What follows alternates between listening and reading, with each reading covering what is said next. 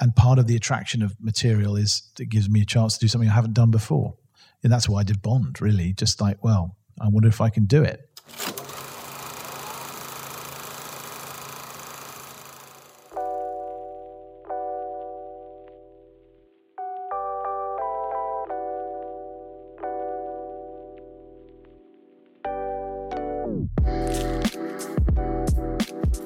Hello, and welcome back to The Director's Cut, brought to you by the Directors Guild of America. In this episode, a love story develops in a beautiful old cinema in director Sam Mendes' romantic drama, Empire of Light. Set on the south coast of England in the 1980s, the film follows Hilary, a lonely woman who works at a seaside movie palace and is engaged in a boring affair with her married boss, Donald.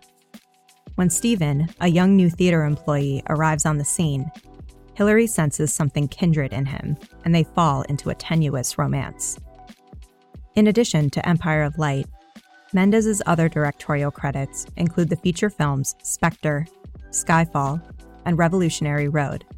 He won the DGA Award for Outstanding Directorial Achievement in Feature Film for his 1999 feature American Beauty and 2019 feature 1917.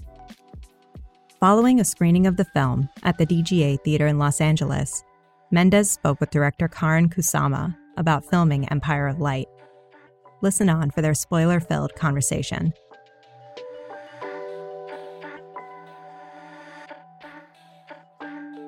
Thank you so much for being here. And Sam, it is just a thrill to be up here and able to talk to you about this film. Perhaps to get started, can you just talk a little bit about the instinct toward making it? What was the first kernel or nugget of inspiration? Well, I think the first bit of inspiration was when I was a kid. I grew up with a mum who was struggling with mental illness, and I'm an only child, and she was bringing me up on her own, and she didn't have much money, and I as I became a parent, I suppose gradually reflected on what a heroic act it is, not only to bring up a child of any sort, but to do it when struggling with mental illness. And so that, I suppose, that was the defining part of my childhood. And I've been looking for a way to try and tell that story ever since, but trying to do it without necessarily putting myself on screen. There's a Margot Jefferson line. How do you reveal yourself without asking for love or pity? And I didn't really want to ask for love or pity. I didn't want to put a kid on because I think an audience thinks, oh God, poor child. And then by inference, they think, oh, poor Sam. Look what he went through. And I just didn't want, I just wanted to take it away from that and look at her and that extraordinary cycle that happens, of medication, coming off medication, manic, exhilarated, the crash, and then the repair, the putting yourself back together again. And so that was the kernel of it, really. That was what I wanted to write about. And then I had to find a way, somewhere to put her and someone to put her with. And so it all expanded out from that point. There's a scene later in the film where Michael Ward's character is an audience to a manic episode that felt like sort of the personal nugget of the film somehow, like the just the unveiling, the pulling back of the curtain. And I'm wondering if that kind of scene was always intrinsic to the story, this notion of a witness. Yeah. So that really is, I suppose, the most directly autobiographical scene for me in the movie, which is the scene where they come and take her into the mental hospital, and the person watching through the crack in the door, as it were, that's sort of me. And it was always for me the kind of one of the climaxes of the film. But I wanted her to find a way back. I wanted it to be a movie that had a hopeful, that gave us the possibility of redemption at the end, the possibility of finding herself again. Which I think, for those of you, if anyone here knows people who suffer from bipolar or manic depression or whatever you want to call it, is the most difficult part of the process. Is to try and find a way out. And the big turning point is the scene in which he says, shame is not a healthy condition. She acknowledges that she is ashamed of what she's done. That is the center of the film in many ways, and one of the strangest scenes I've ever had to shoot, because I was in a sense recreating a scene from my own past directly. The writing on the walls and the weird details, the milk bottle turned upside down, and of course what she says and how she behaves. And one of the things I think is amazing, I mean, I think Olivia Colman is miraculous in the film, and I think that I agree. I wish she was here to hear you applaud her. That she marks those gradations so with such accuracy, and that scene I think is an amazing piece of acting.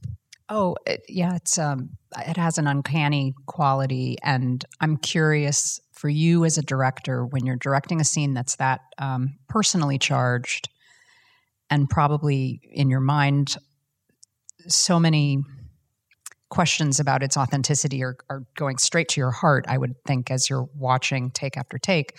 How did you communicate with Olivia and Michael in the process of a scene like that is so deeply, deeply personal to you? It was interesting. I mean, I found, what you have to do is, in those circumstances like that, I suppose, is unlock the actor's imagination a bit. And so I remember saying to her, when you hear the voice of the social worker, what you remember is the last time you were in the mental hospital. You remember her making her a promise that you wouldn't be back in again. So you feel immediately guilt. But you also remember what she represents. And what she represents is the guy who sits next to you at the table in the mental hospital. And by the way, forgive me for this, but this is all based on reality. Who is sick into his cup and then eats it. Or the guy who can't stop fondling you, or the guy who repeatedly beats his head against the wall. That's where you're going. And then when you hear that voice, that's what comes to you. And that's so the intensity of it and the meaning of that person outside the door is what's important. Not whether you turn your head here or whether I said, just when you hear that voice, everything inside you changes. The molecules rearrange. Because what you're doing in that scene is you're trying to dramatize denial, which is difficult to explain, but it's why you make a movie, to try and show it, to feel it. And the denial is, that you need help. You have to go into that place to look after you, because you're gonna crash if you don't. But you fight with every fiber of your being to not leave. So you don't want to let her in, but you've got your bag packed. That was such a beautiful grace note, the fact that you realize at the end of the scene that she in fact has been preparing in some very real way for this moment. So you can believe one thing and another thing with absolute clarity, and even though they contradict each other. And that to me was so in terms of steering an actor, you fire their imagination in a scene like that. And then with a great actor like Olivia and Michael, who I think is sensational, that I think they take off, But at the same time, I was also finding it quite unnerving and difficult to watch, because it was a recreation in many ways of something I'd lived through, which I didn't really necessarily want to revisit, right? It's a funny thing to go back like that. And so what happened with that scene is I decided with Roger to shoot it mostly from the point of view of Stephen, looking through the crack in the door. And I shot the scene and I put it together with my editor, Lee Smith, and I looked at it and I thought, I've missed the scene. I've just at the point where I want to get to her, I stepped away from her and I'm watching her. I need to get close. I need to go back and do the scene again. So I said to Olivia, I think I've just missed a couple of shots in that scene. We're just going to do a little close up and a little bit of, and I kind of fudged it. And then on the day she said, how far back in the scene do you want me to go? I said, the whole thing. And she was like, you're fucking kidding me. I think might have been her exact. But then she flew. and she flew partly because she'd already played the scene. And so it was in her body, it was in her muscle memory still a little bit. And that's where the majority of the scene came, was the second time we did it. And it took us only an hour because I just said, right, I'm going straight in, and let's just go. And one of the things I find, I don't know about other directors here, but, with digital and without the fuss of film, when I say the fuss, I mean, changing mags and all this sort of stuff and limiting takes, you can roll takes without any worry. You don't have to set it up. And a scene like that, I just said again, until she was in a kind of frantic state where she was unaware really of what she was doing, spilling her wine and all sorts of shit. And that was just letting her fly. And so that was exhilarating to watch. And she came up afterwards and said, thank you. I'm glad we did that again. And it was a different thing entirely that happened on that day. It's so interesting that was the process, because as I was watching the film, I did some cinema voice told me, I know that Michael's character is in the closet and I wonder when we're going to be there. But then you become so absorbed by this war of wills between who's outside the door and Olivia's character. And what I loved about the scene was that the audience is left with another kind of tragedy after she leaves, which is there was always a witness. And that's where it felt so personal to me. That's where it really hit me in that just gut, that gut way. And so it's incredible that you got to sort of put it together that way after the fact. Well, thank you, Karyn. That's really lovely of you. But it's also that shame, if you've been through it, if you suffered that kind of nervous breakdown or manic episode, whatever you want to call it, the shame comes from the people that have seen it happen. And I think that, it's that's very difficult. But for me, there were two things that I wanted to balance in the film. There's the people inside the room, and then there's the people outside the room. And that goes throughout the film, right? So there's the internal fight, which is and chaos, which is Hillary's mental state, and there's the external chaos and fight, which is the political situation in the UK at the time, racism, and that's Stephen's journey. And the two needed to run concurrently, and then one during the riot kind of broke in on the other. And it was, I was aware that I was taking on a lot to take on, mental illness on the one hand and then racism in the UK on the other. But I felt like it was possible, and that's the way I viewed it. And also there's another scene in which someone's trying to break in on their inner world. And that's the scene where they come together from hospital. So, I wanted to be inside the room rather than outside, which is, for example, why when we shoot the riot, we never go outside to see the motorbikes. We view it entirely from inside the lobby. So that was, I suppose, that was an instinctive choice. There's something about this movie when I think about your body of work and all the different kinds of films you've made and all the kinds of theater that you've directed. There's such a breadth and depth of strategies that you employ for each film. And I'm curious about this one because something I appreciated so deeply about it was a kind of effortless craft that also dared to be restrained, which I think is a really hard thing to do when you're working at a really high level, to actually keep pulling back and not necessarily just, throwing all your cards on the table cinematically, so to speak. I'd be curious to hear about your process in talking to your designers and your DP about what you wanted this movie to feel like. Yeah, I mean, there was a temptation after 1917 felt through like a breaking through to a whole other way of working, which was really exhilarating and wonderful. But it was written into the material from day one. My idea was, this is the story, and it's going to be 2 hours of real time. It's going to be one shot, and that's that. And anyone who tried to persuade me otherwise was like, nope, that's what I've written. And it said scene one, and then end. There was nothing in between, right? Just description. It was like reading a story almost. And so there was a temptation to sort of push it in another direction. But for me, style has always been dictated by story and tone. And so I wanted to write without this time thinking about how I was going to make it. I just wanted to write the story. And then at a certain point, put it down and go, right, how am I going to direct it? I didn't really think, I know it sounds a bit weird, but I didn't really think about how I was going to direct it when I was writing it. So as you were writing images and sort of the way a scene or sequence built wasn't necessarily front and center as you were writing?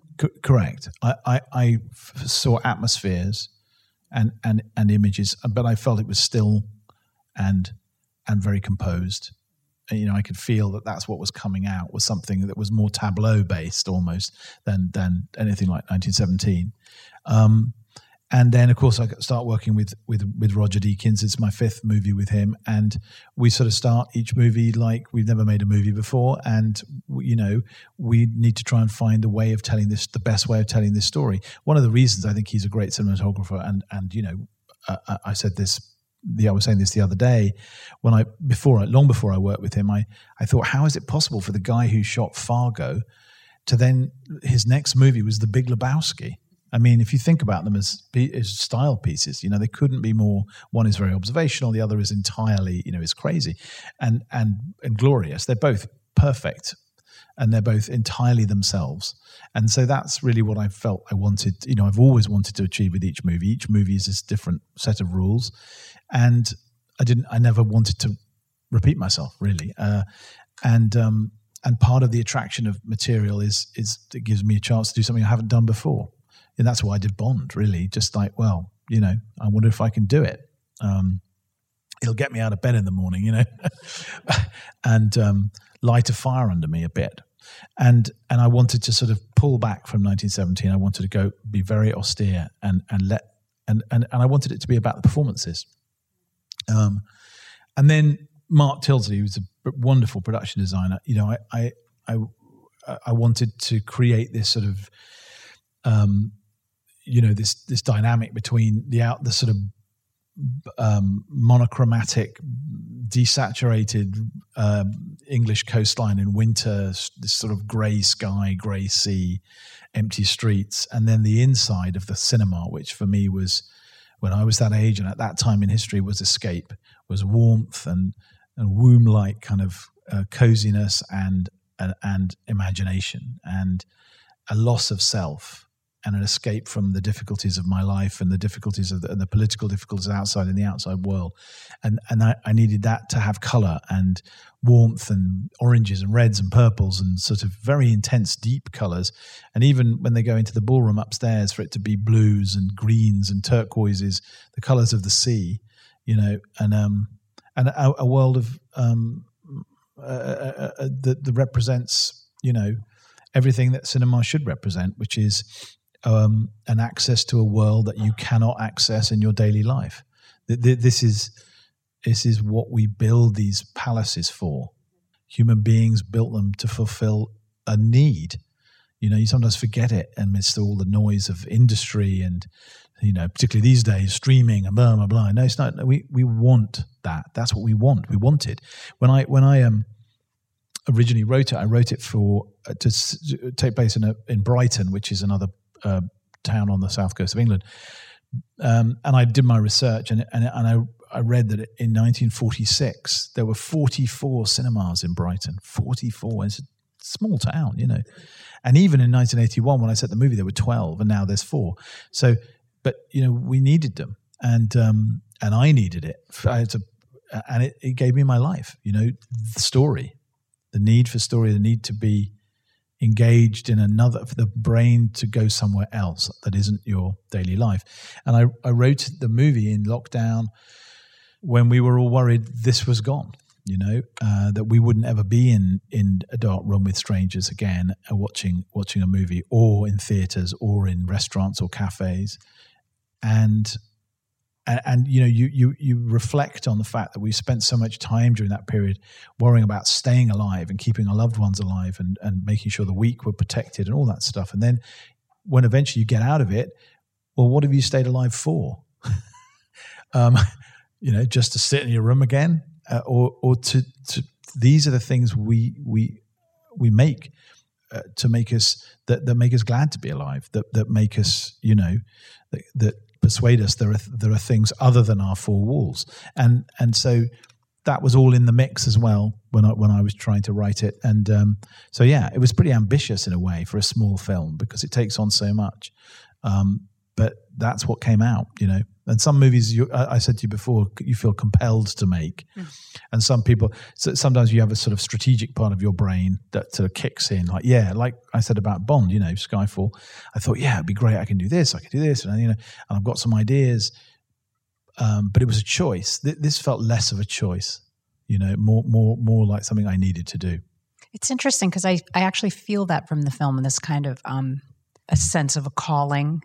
And that the film is about also the power that movies have to call to us in the dark and alone when we're most alone, and to speak to us and to sort of show us a window to another world. And I think it's so interesting that the film is positioned at a time when there were movies like All That Jazz and Being There and The Elephant Man being made that we can say are by far the most difficult kinds of movies now to get made, right? And Empire of Light is in that pantheon now of miracle movies in a way, because they're. I wish. Well, but I mean, thank you for saying that, they're dramas. Yeah, absolutely. And I wanted it to also, but I wanted the cinema, the Empire in the movie, to be not an impossibly cute art house cinema where it's playing, Truffaut and Kurosawa, but instead the sort of cinema I remember as a kid where you did see Raiders of the Lost Ark and Star Wars, but you also saw the movies you mentioned, and Raging Bull and yes. All That Jazz and Gregory's Girl, smaller independent films. Yes. There were independent cinemas, there weren't chains, but they weren't tiny little. So in a way, that middle ground is what we have lost a little bit. We got the big multiplexes, but they tend to show superhero movies and franchises, and then the smaller movies tend to go into the little independent houses, and there's not much in between. And I miss that, but it's not an act of nostalgia. It's an act of, because I think we can all sit there and go, oh, it's all gone now, and film projections. It's one of longing and understanding what film means to us, the physical aspect of film, the fact that when you were sitting, even it was just you alone in this auditorium, there was one person up there giving you the movie. So they were with you. They were giving it to you. That's gone. That feeling that it's a human exchange, that's gone so much now.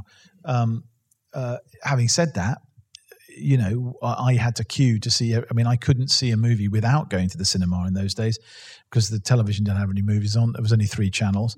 And now you have every movie ever made practically in your pocket, literally, which is insane, but also wonderful. But at what point in the Walmart that is provided to you when you open your Netflix app or whatever it is, how do you find the things that are meaningful, and how do those experiences distinguish themselves from each other?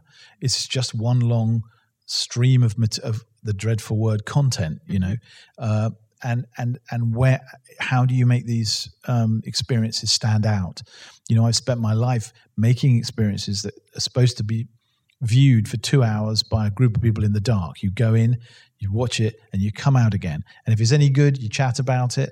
And if it's shit, you just say, where are we going to eat? And that's fine, right?